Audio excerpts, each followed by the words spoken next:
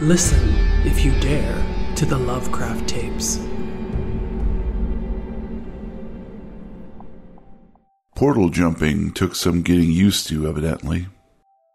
1 minute he was standing upon the craggy surface of Bloodsworth Island, shielding himself from the hammering hail just after blackest midnight.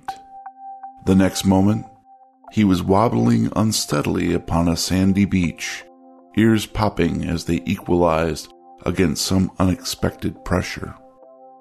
A deep indigo now colored the pre-dawn sky, like someone had flipped a light switch. His eyes watered. Vertigo overwhelmed him. He felt himself teetering, falling. A hand like an iron manacle clasped his arm, steadying him. "No rest for the wicked, Mr. Williams," his companion whispered. "Samantha awaits, and our work is yet unfinished." Dan nodded slowly. He was too tired to talk. Together, the newfound pair began walking up the shoreline. The day's fishing had gone extremely well, and young John arrived much later to dock than usual. This was a good thing. He'd have enough seafood to stock the larders and sell the extra inventory around the village.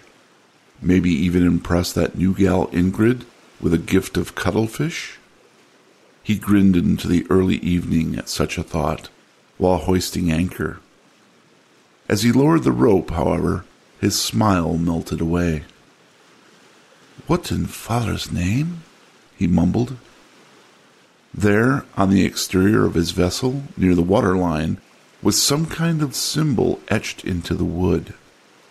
He pulled his fishing knife from its sheath and reached down to poke at the weird sigil. Something manifested then from the depths, pulling him overboard and beneath the waves, giving him no chance to call out. Nothing but weeds, Maury thought. Weeds and dead memories. Carefully he stepped around the tombstones, using his long-handled clippers to trim any grass or wayward bramble he could reach without having to bend over too far. The arthritis pained him greatly last night, which is why he awoke before dawn and decided to get to work before the sun rose. He knew the cemetery so well he could tend to the garden of grave markers by the light of the moon if need be. Somebody sighed behind him. He wheeled about as quickly as his ancient, frail body would allow, blinking past his cataracts into the darkness. Nothing. No one. The wind, then. Nothing but the wind coming off the ocean, telling the same old tale. He harumphed, spat on the ground, and continued his work. Against the canopy of stars, Queen Mary's Peak reached upward like a black shadow clutching at the heavens. Dormant now, but Maury remembered all too well the evacuation decades ago, when he was still a fit man. Off to the east, the obsidian lava fields were a constant reminder of that disaster and of the villagers' narrow escape. "I'd like to see you try it again," he wheezed in challenge at the silent mountain. Directly behind him now, a series of dry clicking noises served as a kind of response. Maury stood stock still, not daring to turn around. His mouth went arid, but he managed to whisper one word, "Father?" Then the half-trimmed earth of the graveyard rose up to greet his face. She'd never seen anything quite like it, even at university, which is why she got virtually no sleep. Sister Ingrid Pitt was up before sunrise, downing a quick cup of coffee, then bounding into the field to check the results from monitoring overnight.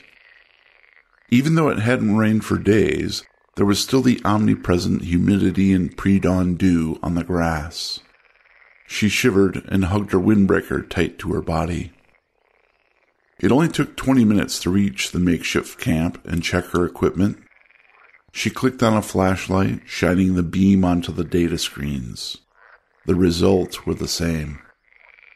A combination of excitement and anxiety blossomed in her breast. Surely this couldn't be correct.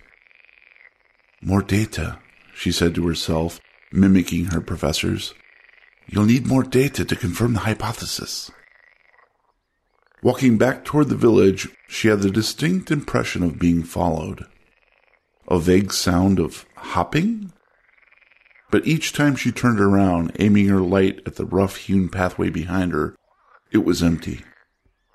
Imagination, she concluded, and pressed on. Sure, her preliminary results were potentially earth-shattering, but without proper validation and cross-checking, there was no reason to let her brain run riot. Out of the lava field now, she approached the museum. The sun was just peeking over the horizon, its gold-hued rays bouncing off the blue waters of the Atlantic in a blinding, mesmerizing show of natural fireworks. Ingrid squinted, shielding her eyes, which is why she didn't see the strange man until she bumped into him full force, then staggered back. Strong hands reached to steady her. "My dear," he croaked at her, crooked white teeth grinning. "You appear to be cold and hungry this fine morning. Allow Father to make you something hot."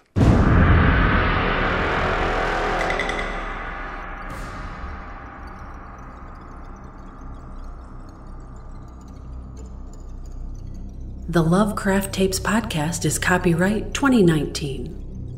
For more information and sponsorship opportunities, please send email to podcast@thelovecrafttapes.com. Support the Lovecraft Tapes podcast and get access to exclusive content and rewards at patreon.com/lovecrafttapes.